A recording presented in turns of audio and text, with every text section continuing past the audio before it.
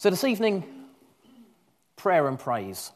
I was toying with what to talk about, and eventually I in my planning, I drifted away slightly from the theme of prayer and praise, so forgive me for that, but we've talked about that early on. And the reason that I went off is because I went off on a bit of a tangent, and the tangent started when I was trying to think of the link between prayer and praise. What links are there? And obviously, they both acknowledge God. They're both good. They're both things that we're told to do, we're encouraged to do, that we should do, and that hopefully we do. But when we pray, we have to try to articulate what we want to say. If we're upset about something, a perceived injustice, we have to pray in a way that doesn't sound like we're having a rant to God, which sometimes could be a bit of a challenge. If we've wronged somebody because we kind of lost our rag a bit on the spur of the moment, then we have to pray in a way that sort of holds our hands up, but we don't want to go too far because, we want to still present ourselves as good, faithful people before God, so we sort of articulate our prayer in a way that we think is reasonable, in a way that sounds good. It all depends on our words, doesn't it? When we praise, now, of course, worship, we're told that everything we do should be an act of worship. So worship doesn't necessarily require words, but praise, if you give someone praise, you say, well done, that's great, that was brilliant, keep going. When we praise God, we are effectively saying, God, you're amazing. You're staggeringly, awesomely perfect. You are God. You are so brilliant. We're kind of buttering him up a bit. But unlike when we give humans praise, we don't often deserve it. God always does. There is no compliment we can pay God which is over-egging it. So prayer and praise are closely linked because they both come from the tongue. They both come from what we say. I don't know about you, but I don't think I've ever prayed a prayer saying, Lord, what are you up to? Today it's just been ridiculous. You've really messed this up. I cannot believe that you've done this. What you should have done is this, and this. That would have been a much better idea. How many thousands of years have you had to work this out? I don't think I've ever prayed a prayer like that because I know that wouldn't be a very wise move. In the same way with praise, I don't think I've ever treated it like an appraisal. God, that creation thing was really, really good, but why did you make evil? You really let yourself down there. That was a shame. So objectives for the next 6 months, wipe out evil and just polish up the bits of creation that aren't so good, like West Ham supporters and things like that. I don't think I've ever prayed a prayer like that. Maybe the bit about the West Ham supporters, but certainly not the rest. Because when we talk to God, we're very careful about what comes out of our mouths. So tonight, just briefly, I want to talk about Matthew chapter 15, just 2 verses, verse 17 to 19. Now, this is a passage where Jesus is with his disciples and he's been challenged by some Pharisees. And the Pharisees have criticised him because his disciples haven't gone through the hand-washing ritual before eating food. And the Pharisees were very public about this, made a big thing of it. That they're cleansing themselves, and they've noticed the disciples don't. And so they've said to Jesus, what's going on? Your disciples aren't following the law. They're not following our good example because we've studied the scriptures. We know what the law requires. And Jesus has rebutted this, and then there's been a bit of toing and froing, and eventually we get to verse 17 where Jesus says these words, "Don't you see that whatever enters the mouth goes into the stomach and then out of the body? But the things that come out of the mouth come from the heart, and these things make a man unclean. For out of the heart come evil thoughts, murder, adultery, sexual immorality, theft, false testimony, slander. These are what makes a man unclean. So they're the verses that we're focusing on tonight. But I just thought I'd give you the context of the passage overall. But you see, what Jesus is saying, it makes perfect sense. It doesn't take a genius to work out what we put into our mouths and swallow. It then goes down into the stomach and on a long journey and eventually leaves the body. Jesus isn't being crude here, he's just stating fact. That's what happens. He's saying, look, don't get hung up on the ritualistic washing of hands, because actually the most important thing isn't what goes in, it's what comes out. He's not talking about going in and coming out, he's talking about the mouth, he's talking about the tongue, he's talking about what we say. Don't worry about what goes into the mouth. The things that come out of the mouth come from the heart. So in other words, our bodies process what goes in and react accordingly. If it's something that's not good, then we might react badly. But most of the time, our bodies will process it and they'll be used to keep us healthy and build muscles and keep us going, give us energy. Our bodies process what goes in. Other people process what comes out of our mouths, though, and they too react accordingly. If something bad comes out of our mouths, it goes into other people through their ears. And other people process it, and they react. See, once a word leaves our mouth, it's too late to get it back. We can't, although we'd like to sometimes, we cannot grab it and reel it back in and stuff it under the carpet and pretend it never happened. We just can't do that. I don't know if you've ever been typing an email and put the wrong person in the address bar or said something and then to change your mind but forgot to delete it and then hit send and then you have to go through, oh no, how on earth do I retract an email? How do I get it back before it's been read? And then you get confirmation it's been read and you think, oh no, oh dear. But you see, sometimes you can get lucky and sometimes you can delete a message before it's been read, but you can't do that with the spoken word. And that's what Jesus is saying here. The things that come out of the mouth, they come from the heart.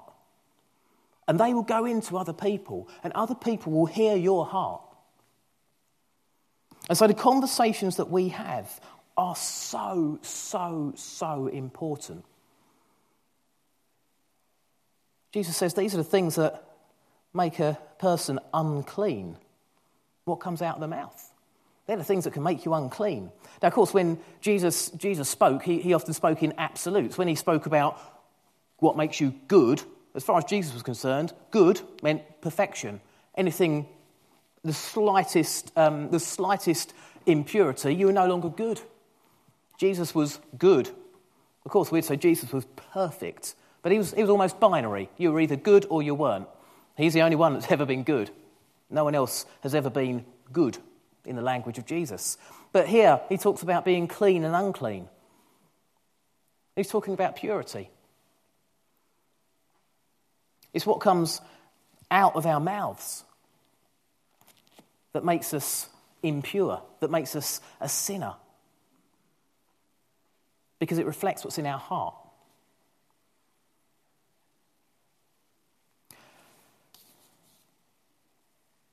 When I was talking to the guy I mentioned on Christmas Eve, the hostage negotiator, and he was talking about suicides, and it struck me that in his job, when he's in a situation like that, he must have to choose his words incredibly carefully, because there is somebody who is hanging by a thread. They are so close to ending their life, and he has to find the right words to bring them back. What a responsibility. I was in awe of this guy. I said to him, how do you unwind? And he said, oh, you find ways. You get over it. You can, but there are some things that are easier to forget than others. the responsibility of that. If he comes out with a flippant comment, that could be it. That could end a life. If he doesn't choose his words carefully, then the risk is huge. But you see, in the same way, we believe in a God of salvation. We believe that if we don't choose to follow Jesus, he's the only way to heaven. If we choose not to follow Jesus in our earthly lives, then when we stand before God, we have no one interceding for us. We are confronted with our own sin, our own impurity. We are unclean, and there is no one who is going to be able to clean us up. And therefore, we are not made pure to go and dwell in the kingdom of God. And so actually we too should have that responsibility as well. We should feel that weight of responsibility when we have conversations with non-Christians, not just non-Christians, but fellow Christians. We should be encouraging each other and lifting each other up. You know, that should be one of our primary aims in any conversation we have, that the person that we're speaking to feels better about things when they walk away from the conversation than they did when they started it. Now, that's not always easy to do, but it should be something that we strive for, because actually, when we bring someone to Christ, we are saving a life. But that's huge. That's brilliant. That's fantastic. And every time that we baptise somebody, that's a life saved. That's a celebration. That's fantastic. But the flip side is, every time that we are overheard talking in a way that does not reflect the faith that we profess to have, we can cause damage. We can tick a box in a typical Sunday morning Christian stereotype. We can let ourselves down. There was a famous poster, I'm sure you would have seen it, in the Second World War. There was two ladies sitting on a bus, and they were having a good old natter, and behind them was, I think it was Hitler and Goebbels, and it had the slogan underneath, "Careless talk costs lives," because, of course, you didn't want information getting into enemy hands, which could compromise Allied troop movements or anything. Careless talk costs lives. Well, actually, for the Christian, it's exactly the same. When we have conversations, when we come back from a church meeting and say, "Oh, flipping heck, that went on a bit," or when we come back from an evening service and say, "Oh dear, some struggled to hit 8:15 tonight. I should be all right tonight, but I know there are times where I'm not always perfect on that front." Or when we come away from a Sunday morning and, do you know, the tea was cold again. For goodness sake, how difficult is it to boil a kettle? Things were magnificent this morning. That's not spoken from experience. Or when someone says, "I cannot believe how so-and-so spoke to me and I'm really upset." And when we have those conversations, who is listening? Joe and I have got a sponge in our house in the form of a 5-year-old boy. The other morning he said to me, "Daddy, don't forget, Grandma's having a stair lift serviced at 9 o'clock today." I said, "What?" And he repeated it. I said, "Timothy, how do you know that?" Because he was right. And he said, "Well, I heard Mummy talking on the phone." I said, "Oh, right." He said, "I listen to people's conversations." And he was really proud about it. He was really proud. I thought, oh, no. Wow, right, I'm glad you've told me that, son, because I've got to be careful. But it's true, isn't it? Because if I get home from church and I start having a moan, I mean, I love what I do. It's an absolute blessing, and I don't do that. But can you imagine if Timothy grows up in a household where his mum and dad go to church and are all smiles and nice and come home and moan about it? What's that going to do to him? Careless talk costs lives. That is still just as true today as it was in the Second World War. In fact, it's always been true. We can damage those around us without even meaning to. We would never have a clue, but our children or our friends or our family or our neighbours or our colleagues could overhear us talking negatively about our church, about our faith, and immediately think, "Wowee, that sounds like a political minefield. That sounds like a nightmare. There's no way I'm getting involved in that."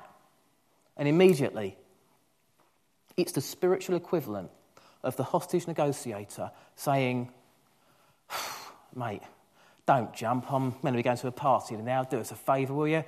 And suddenly the person jumps and he's lost them. We have that weight of responsibility on us And I know it's difficult to see it like that sometimes. It's hard to imagine life in those terms, but spiritually, that is the responsibility that we have.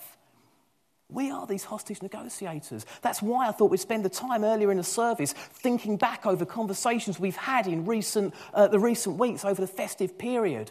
Because we should remember every conversation and we should pray that what we said was right for that time. That what we said planted a seed or maybe nurtured a seed. Maybe at least challenged somebody, even if it made them think, oh, last time I'm talking to that person, they're a Christian, cannot stand it. At least we've prompted a response. We need to prompt a response in people, but we need to make sure that our words are chosen so carefully. At this time of year, there are so many people who make New Year's resolutions, who plan to change. I was speaking to somebody the other day who started a new diet, and it sounded very odd. It's 75% fat is their intake. I said, what? I said, this sounds like a brilliant diet. When do I start? How can I sign up? But apparently it's like a bodybuilding thing. I'm no nutritionalist, right? Don't ask me for the science. But this person was saying that you take in loads of fat, and as a result of that, you take in less protein and carbohydrates and other stuff. And so your body, again, don't ask me, but apparently your body starts to eat into its own fat reserves to turn it back into carbohydrates and proteins to make up for the things that you're not getting. And so as a result of that, your body starts burning off fat.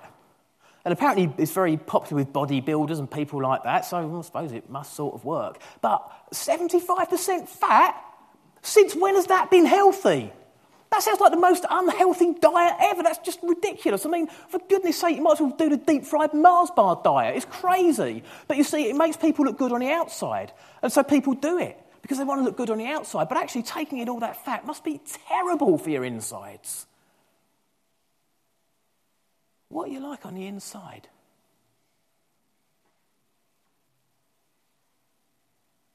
Because what comes out of our mouths reflects our heart. That reflects what we're like on the inside. We can look magnificent. I don't know why I'm pointing to myself here, because clearly that's not the case. But we can look magnificent on the outside. But we can open our mouth, and it very quickly can come clear that we are anything but magnificent on the inside.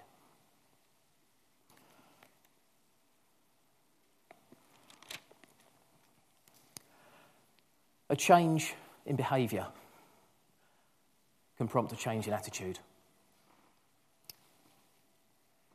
Since I've had that conversation with Timothy, in which he has made it clear that he is a little sponge, and I know he's just typical. He's not a super genius child by any stretch of the imagination. He's my son. But he's just a little sponge. How many little sponges did we have in here this morning? How many of them have gone home and heard something which has stuck in their minds, and was that thing good? How many times are we going to be sitting in a pub or in a coffee shop or in a library or a railway station or anywhere and have a conversation that is overheard? We don't know the impact we're having. We know that God works in ways that we cannot understand. He uses our words even when we don't speak them to the people in whose life he uses them. Let's remember that, and let's make sure that every conversation we have, every word that comes out of our mouths honours him. That is a challenge. That is a challenge to me, and I'm sure it's a challenge to you too, but it is something that we should be reminded of. If we can change our behaviour, if we can change our mindset. Jo said to me a little while ago, it's something, I think she'd seen it on Facebook. It was just a daily challenge, and it said, for every criticism that comes out of your mouth today, let there be 2 compliments.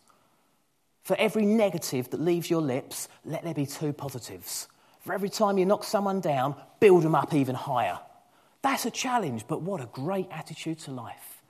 But that's got to be a conscious change in behaviour, because for most of us, we're quick to criticise and slow to compliment. Let's change that. A change in behaviour, it can cause a change in attitude. It really can. I remember in the millennium, February half term, my brother and I decided that we wanted to set ourselves a bit of a challenge. So we packed a rucksack each and we went up to Scotland. We flew up to Glasgow, we got off the plane and we walked from Glasgow to Fort William, about 125 miles or so, not in one day, obviously. But it was in February and we were camping, and it was brilliant, but it was horrendously difficult as well. And the very first stretch of it goes up the side of Loch Lomond, and we thought, I think about 20 miles or so on the first day, we thought we can do that, we'll be fresh, and we can get a big chunk of this done. And so we started doing it. We set off very early, and we got to must have been about 9 o'clock at night. And we'd done a long day, and we decided on the first night we weren't going to pitch tent. We were going to find a bothy, which was like a little shelter, little hut basically, where hikers can go and have a fire and get some shelter. We thought, yeah, we'll use that. That'd be lovely. Anyway, about 9 o'clock at night, we've walked 20 miles. We've got heavy backpacks on with everything we were going to need for the next 5 days, and we were shattered. And from about the 14th mile onwards, I was just thinking, I just want to get there.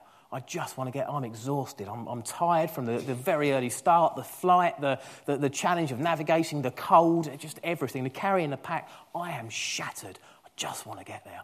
And the miles ticked along, and eventually we got to this bothy. And as we walked up, we were both just absolutely shattered. We'd said to each other, look, we're just going to get in there, dump our packs, and let's just chill out for an hour, and then we'll get some food on and sort ourselves out. But we are exhausted. We cannot go any further. Anyway, we got to this bothy, and this guy comes out the door. We thought it'd be empty. He comes out the door, and I knew something was up, because in one hand he had half a bottle of whiskey, and in the other hand he had an axe. Now, that might be a traditional Scottish greeting, I'm not sure. But it didn't really make us feel that welcome, especially when we suddenly realised he was leaving a trail of red dots in the snow from a big wound on his leg. And he was clearly drunk. And we sort of suggested that maybe he should get medical attention. He had a friend in the bothy who, I don't know how the wound had happened, but he assured us that he had a boat at the side of the loch that he was going to go back to his car. I said, you can't drive in this state. Oh, I'll be fine. Anyway, it was just a bad situation. Now, my brother and I had the change in our circumstances triggered a massive change in attitude, because suddenly we decided we weren't going to stay there that night, and that actually we weren't too exhausted, and we started walking again. And we walked until 1 o'clock in the morning. We covered about another 8 miles. And eventually we found a spot that we thought was secluded, and we pitched tent and we stayed there the night. But you see, we were convinced that we were too exhausted to go anywhere, to do anything. We couldn't take another pace, and then our circumstances changed. And we felt vulnerable, and we felt threatened, and it felt like a bit of an emergency situation. We did not feel safe. And suddenly we discovered that actually we could do what we didn't think we'd be able to do before. It is possible to change our attitudes, to change our behaviour. We can achieve more than we imagine that we can when we have to. And you know what? 2019, we have to. There are people out there who haven't yet heard the good news of Christ. In fact, even worse than that, there are people out there who think that Christ is bad news, old news, yesterday's news, irrelevant news, news that shouldn't even be taught to our children, news that is just a waste of time. There are people out there for whom that is the prevailing attitude, and it's up to us to change that. We are the hostage negotiators saying, no, don't give up. Don't dismiss this. Don't condemn this. Please give faith a chance. Just to finish up, I'm going to read a passage from James chapter 3. He says, when we put bits into the mouths of horses to make them obey us, we can turn the whole animal. Or take ships as an example. Although they're so large and they're driven by strong winds, they're steered by a very small rudder wherever the pilot wants them to go. Likewise, the tongue is a small part of the body, but it makes great boasts. Consider what a great forest is set on fire by a small spark. The tongue is also a fire, a world of evil among the parts of the body. It corrupts the whole person, sets the whole course of the life on fire, and is itself set on fire by hell. He didn't mince his words. He says all kinds of animals, birds, reptiles and creatures of the sea are being tamed and have been tamed by man, but no man can tame the tongue. It's a restless evil full of deadly poison. With the tongue we praise our Lord and Father, and with it we curse men who have been made in God's likeness. Out of the same mouth comes praise and cursing. My brothers, this should not be. That is the words of James, the brother of Jesus. You can almost see they were both brought up together because they're so alike in the way that they talk about the tongue, but they are absolutely right. They are absolutely right. So we've got a choice to make this year. We've got a choice to make. We can either keep going and just not think too much about what comes out of our mouths, or we can make sure that we consciously change our behaviour, that we make sure that every single word that leaves our lips honours God and saves lives. The Son of Man came to seek and save the lost. That responsibility has been passed to us, and he's still with us through his Spirit, helping us. But it's up to us to do the work. So in 2019, let's crack on. Let's do this. Let's make sure that what comes out of our mouth reflects what is in our heart. And let's make sure that what is in our heart is Jesus. Let's pray.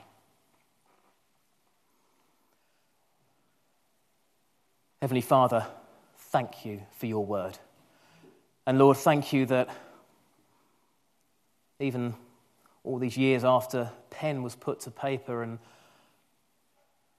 these things were written down, we can still turn and we can still find that your word is as relevant today as it ever has been.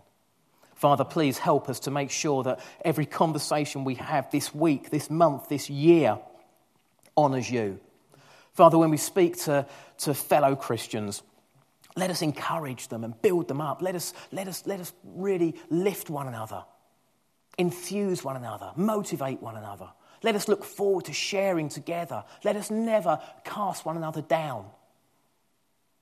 Father, when we speak to non-Christians, we pray that you will help us to remember that hostage negotiator and the responsibility that we have, even when they upset us, even when we feel that they've treated us badly, even when they're abusive to us or mock us. Father, help us to respond in a Christ-like manner, a manner that pleases you, a manner that will make an impact on them, because we're not reacting in the way of the world, but instead we are reacting in the way of our God.